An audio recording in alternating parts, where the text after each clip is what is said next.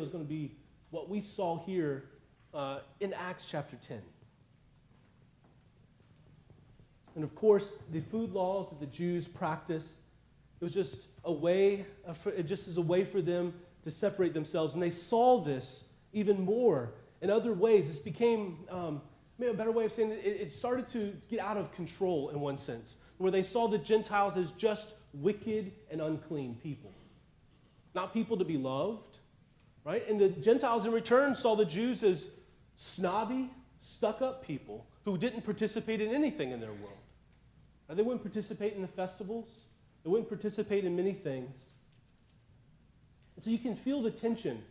I hope you can feel the tension a bit between Jews and Gentiles. I think we feel that tension in our own day with a variety of different groups that are opposed to one another. We know what that's like for different groups to think ill of one another.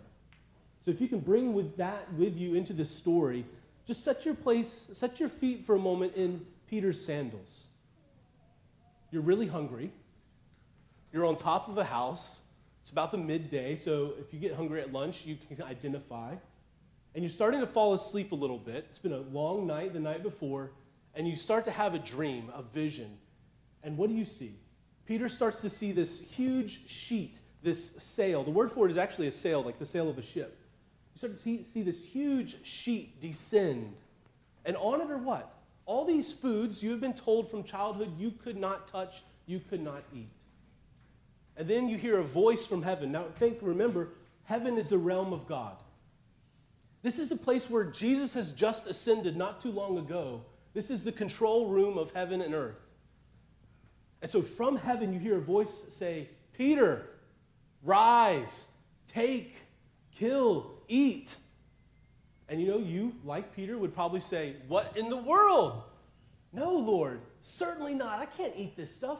You told us not to eat this stuff. It would make me unclean. I have never put anything unclean or common in my mouth, Peter says. And this vision and this back and forth encounter with this voice from heaven happens 3 times. And so you can feel somewhat of the perplexity. Just imagine something that you have been told your entire life you were not allowed to do, and then you had this vision, and God was telling you, do it. How shocking that would be. How perplexed you would be. So Peter's there, perplexed, and at that moment, the text says, behold. That's what behold does. It gets our attention, right? When the writers have behold in the text, it's like, listen up to this. Pay attention right here. So as soon as Peter has that, who appears at the door? 3 Gentiles, sent from Cornelius, who himself had already received a vision and was told in that vision by an angel to send these men to get Peter to come to his home. So these Gentiles all of a sudden emerge, right? The group, these food laws were meant to separate the Jews from. They're at the door. And we not told that Peter gets the point of the vision yet, but we begin to see it, a little glimpse that he does. Because then Peter says, what? What's the text say? He invites them in. This is a huge risk to Peter. It's a huge risk to all other Jews in that house. They're risking contamination. They're risking becoming ritually impure, ritually unclean. So there's something going on here. Something has changed. This vision has changed something for Peter. And like all of us, it takes more than once for something to change in our minds. 3 times Peter gets this vision from heaven. 3 times this vision from God. And something changes. So what changed? What changed for Peter? Look at Acts chapter 10, verse 28. And Peter said to them, this is to those Gentiles, you yourselves know, this is when he's in Caesarea, you yourselves know how unlawful it is for a Jew to associate with or visit anyone of another nation. But God has shown me that I should not call any person common or unclean. So when I was sent for, I came without rejection. You see, it was one thing for Peter to invite them into Simon the tanner's home, right? That risked contamination. It was another thing entirely for him to travel the 30 miles north to Caesarea and to enter Cornelius' home, where Gentiles eat Gentile food. Right? What would have been served to him would not have been kosher, most likely. And so Peter goes and he tells them, you know that it's not lawful for me to be here, but God has shown me a different way. God has done something different. Peter realizes for the first time that the distinctions that the Jews were to maintain between themselves and the Gentiles were only for a particular period and for a particular purpose. And that purpose and that period had ended and had come in Jesus. It was never God's intention to maintain these distinctions indefinitely. But now, prompted by his vision and in light of Jesus as the risen and ascended Lord, the Lord of all, of everyone, everywhere, Peter comes to see that Gentiles can share in the benefits of Jesus' death and resurrection and share in the new life of God's kingdom, and this is key, without having to renounce their own ethnic past and without having to take on themselves Jewish identity and all that comes with it, like the food laws, like ritual sacrifice, all these things. They do not have to become Jewish to become a part of God's kingdom and God's family. This is a new thing. This is not how it was in the Old Testament. If a Gentile wanted to become a part of God's people, the Jewish nation, they would have to become Jewish, be circumcised, obey the law. This is not what's required of the Gentiles now. And this is a scandalous claim. Something truly new is happening here in Acts that is defining the culture of God's people, the church.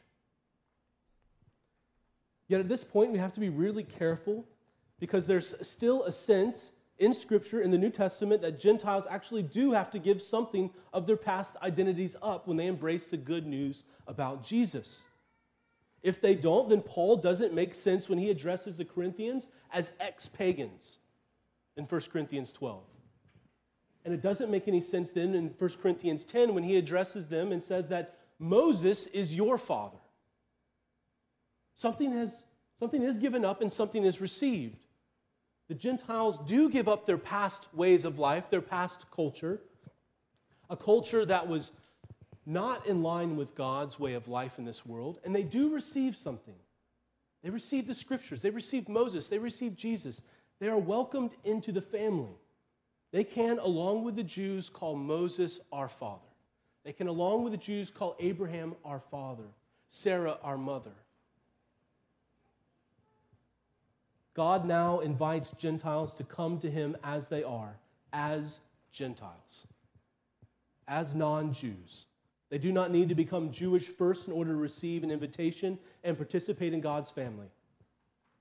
However, to receive this invitation will require them to be transformed through acts of repentance, forgiveness, baptism, and receiving of the Holy Spirit.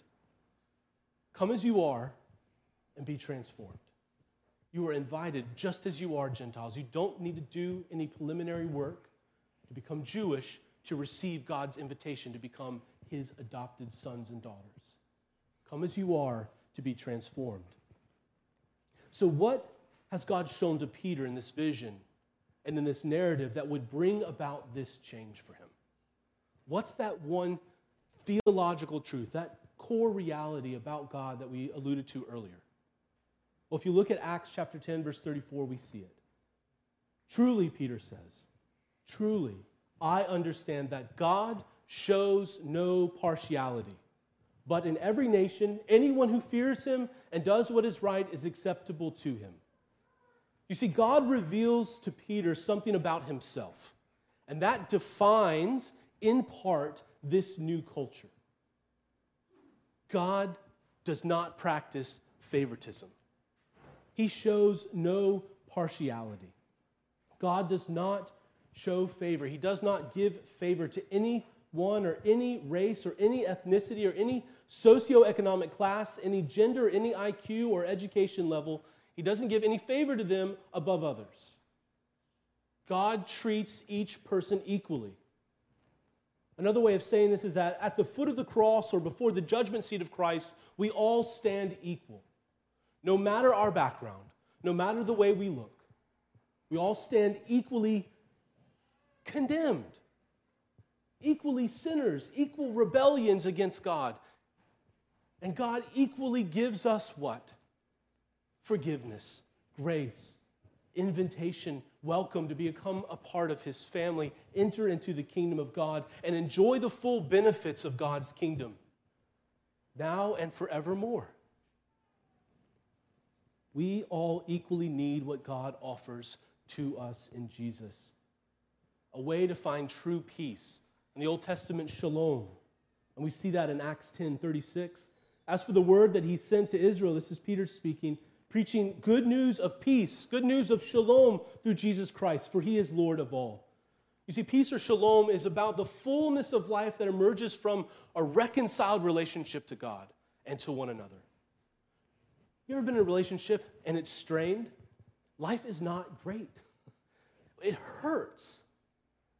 Shalom, true peace, is when our relationship with God that has been fractured by our own sin and rebellion is restored in Jesus. And that paves the way to have our relationships with one another restored. And out of that reconciled relationships, out of those reconciled relationships, true life can emerge. True joy. And this is what God is now offering, not just to Jews, but to Gentiles, to you and to me. God offers equally this peace to everyone, whoever they may be or however they may be, because he does not practice favoritism. He does not act in this world with prejudice towards certain folks and favor towards others. That's huge. That's huge. Don't we want a world where the chief supreme ruler, the king, is like that?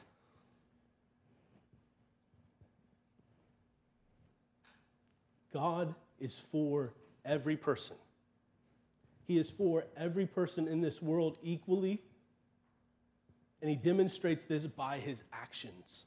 And this is what Peter recounts to Cornelius and those Gentiles there in that room.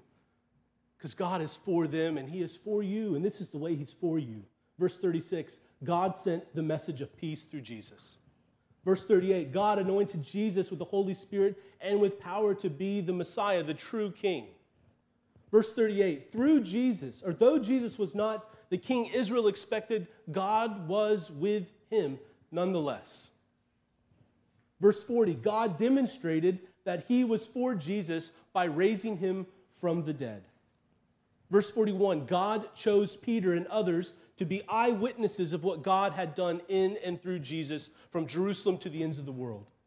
Verse 42, God commanded the church to preach that good news of Jesus to everyone, everywhere. Verse 42, and God has ordained Jesus to be the judge of the living and the dead, the judge and Lord of all. God has done all that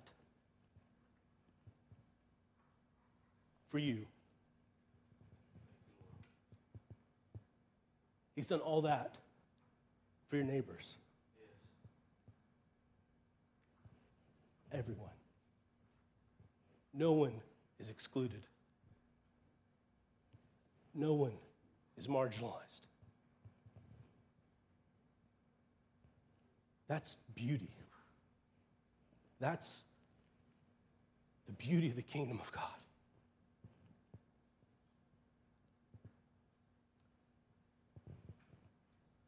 So in light of what we've just learned about God, that he shows no partiality, Peter recounts what God has done for everyone, the saving acts of God. This was God's global plan to set the world right at last, and Jesus is in the middle of it all. For Gentiles, for Jews, for you, and for me. And this is what Peter was telling these Gentiles for the first time. God is for you. Jesus is for you. He loves you. He gave everything up for you. You can be a part of his family. You no longer have to be excluded from God. You can be a part of the family. That's true beauty. In Jesus, you can be forgiven and adopted. God shows no partiality, but in every nation, anyone who fears him and does what is right is acceptable to him. This core truth about God that defines in part the culture of God's kingdom that the church is to embody in this world as a way of bearing witness to the good news of Jesus This is the core truth that defines our engagement in this world, that it defines our culture. This is indeed good news. This is a culture we desire to embody and receive ourselves. Don't you want to live among a people like that? Don't you want our world to be defined by that? And not its petty divisions. So how do we respond to this truth that God does not show partiality? There's so many things, but two in particular we want to point out. First, and this is the first one, first and foremost, we joyfully worship God, giving to Him our praise and thanks. Because we've lived under governments and we've lived in times that have had all kinds of divisions where people were not embodying a culture like that. We know what that's like. We don't want that anymore in our lives. And God gives us a different way. He's made that way possible in Jesus. And He's made it a reality in our lives through the Spirit. And the only thing we can do is praise and worship God, giving Him thanks. That's the only response we can begin with. We have to begin by adoring God for who He is. And that's what we do each Sunday. For the rest of this service, join your voices together in song and worship through the liturgy, praising the God who does not discriminate, who shows no favoritism, who treats everyone equally before the cross and before the judgment seat of Christ. Second thing, how we respond to this is we undiscriminately invite all as they are and where they are, bearing witness in words and by our actions to the good news about Jesus. We don't seek to change them before we invite them. We invite them as they are, where they are, to receive God's invitation. Jesus loves you. He cares for you. He wants you to be a part of His family. That's yours to have. You can have it. You see, we are to become like the God we worship. And the culture of the kingdom we are to embody here in Winston-Salem is one that does not show partiality. It does not practice favoritism. Jesus has commanded us to bear witness to all, to everyone, everywhere, because He is Lord of all, and He desires all to come to repentance and be welcomed into God's family and kingdom. And this challenges us in our partisan world.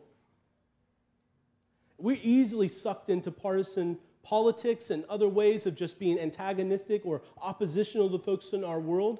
And the gospel does indeed call us to be for the world and against it.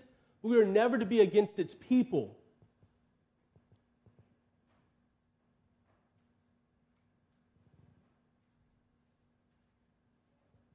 This checks our easy tendency to view the other people as problems that we wish would be out of the way. It challenges that. And it tells us, no, they are just family that don't know it yet. Invite them. Invite them. Invite them into the family. Give them Jesus. Give them the gospel, the good news of God's kingdom. We are not to judge who is worthy of God's invitation to come and receive in Jesus forgiveness and welcome. We are simply to deliver the invitation to everyone we meet, to our neighbors, to our co-workers, to our family. Sometimes our family are the hardest ones to invite into God's family.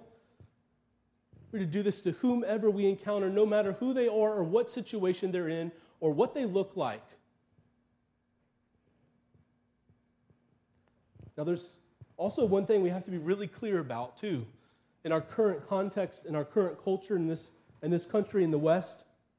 And this is what we have to be clear about. Inviting everyone as they are to receive God's forgiveness and welcome does not mean that God accepts everyone as they are. Let me say that again, and I will explain it a little bit because we need to be clear about this. Inviting everyone as they are to receive God's forgiveness and welcome does not mean that God accepts everyone as they are. It is not the case that God simply accepts us as we are. That's a prominent narrative in the church and a growing one. Rather, He invites us as we are, But responding to that invitation always and in every case involves complete transformation, demonstrated in acts of repentance, the reception of forgiveness, God's forgiveness, the forgiveness of others, baptism, and receiving the Holy Spirit. It's so important to get that distinction down. God invites everyone where they are, but an encounter with God and his invitation does not leave you the same. You are transformed. Cornelius was no longer just some ex-pagan. He was now a son of God, and he was transformed by the descending of the Spirit upon those folks there in that room. Utterly transformed. A new person, a new life, new creation. You see, the reality that God shows no partiality does not mean that God runs this world and his kingdom as a democracy, or that he simply validates and accepts everyone's opinion about everything or everyone's chosen identity. It means that there are no ethnic, this is what it means, that there are no ethnic or racial or geographical or cultural or political or moral barriers in the way of anyone or everyone being offered forgiveness.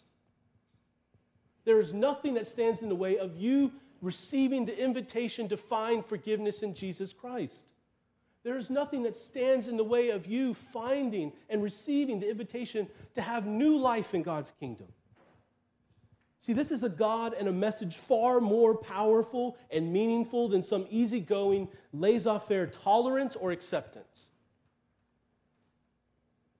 Cornelius did not want cheap acceptance from God, nor did he want God to simply tolerate him. He wanted to be welcomed into the family, to be forgiven, to be healed, and to be transformed, and he was. And everyone in that house was as well. And this welcome, this forgiveness, this healing, this transformation is what God invites all to receive, experience, and enjoy. Aren't you glad? Because we were people separated from God. And someone told us, whether it was parents, a friend, a coworker, about the love of God and the forgiveness of Jesus. And so we are compelled to worship God for who he is, a God that shows no favoritism. And we are compelled to invite others, no matter who they are or what they look like or what they believe or what they have or have not done, to receive God's welcome, his forgiveness, his healing, and his transformation and new life in Jesus. May God help us to embody that in the culture that we create, that God is creating through his Spirit right here at Christ Church and in every church that submits to Jesus. In the name of the Father, the Son, and the Holy Spirit. Amen.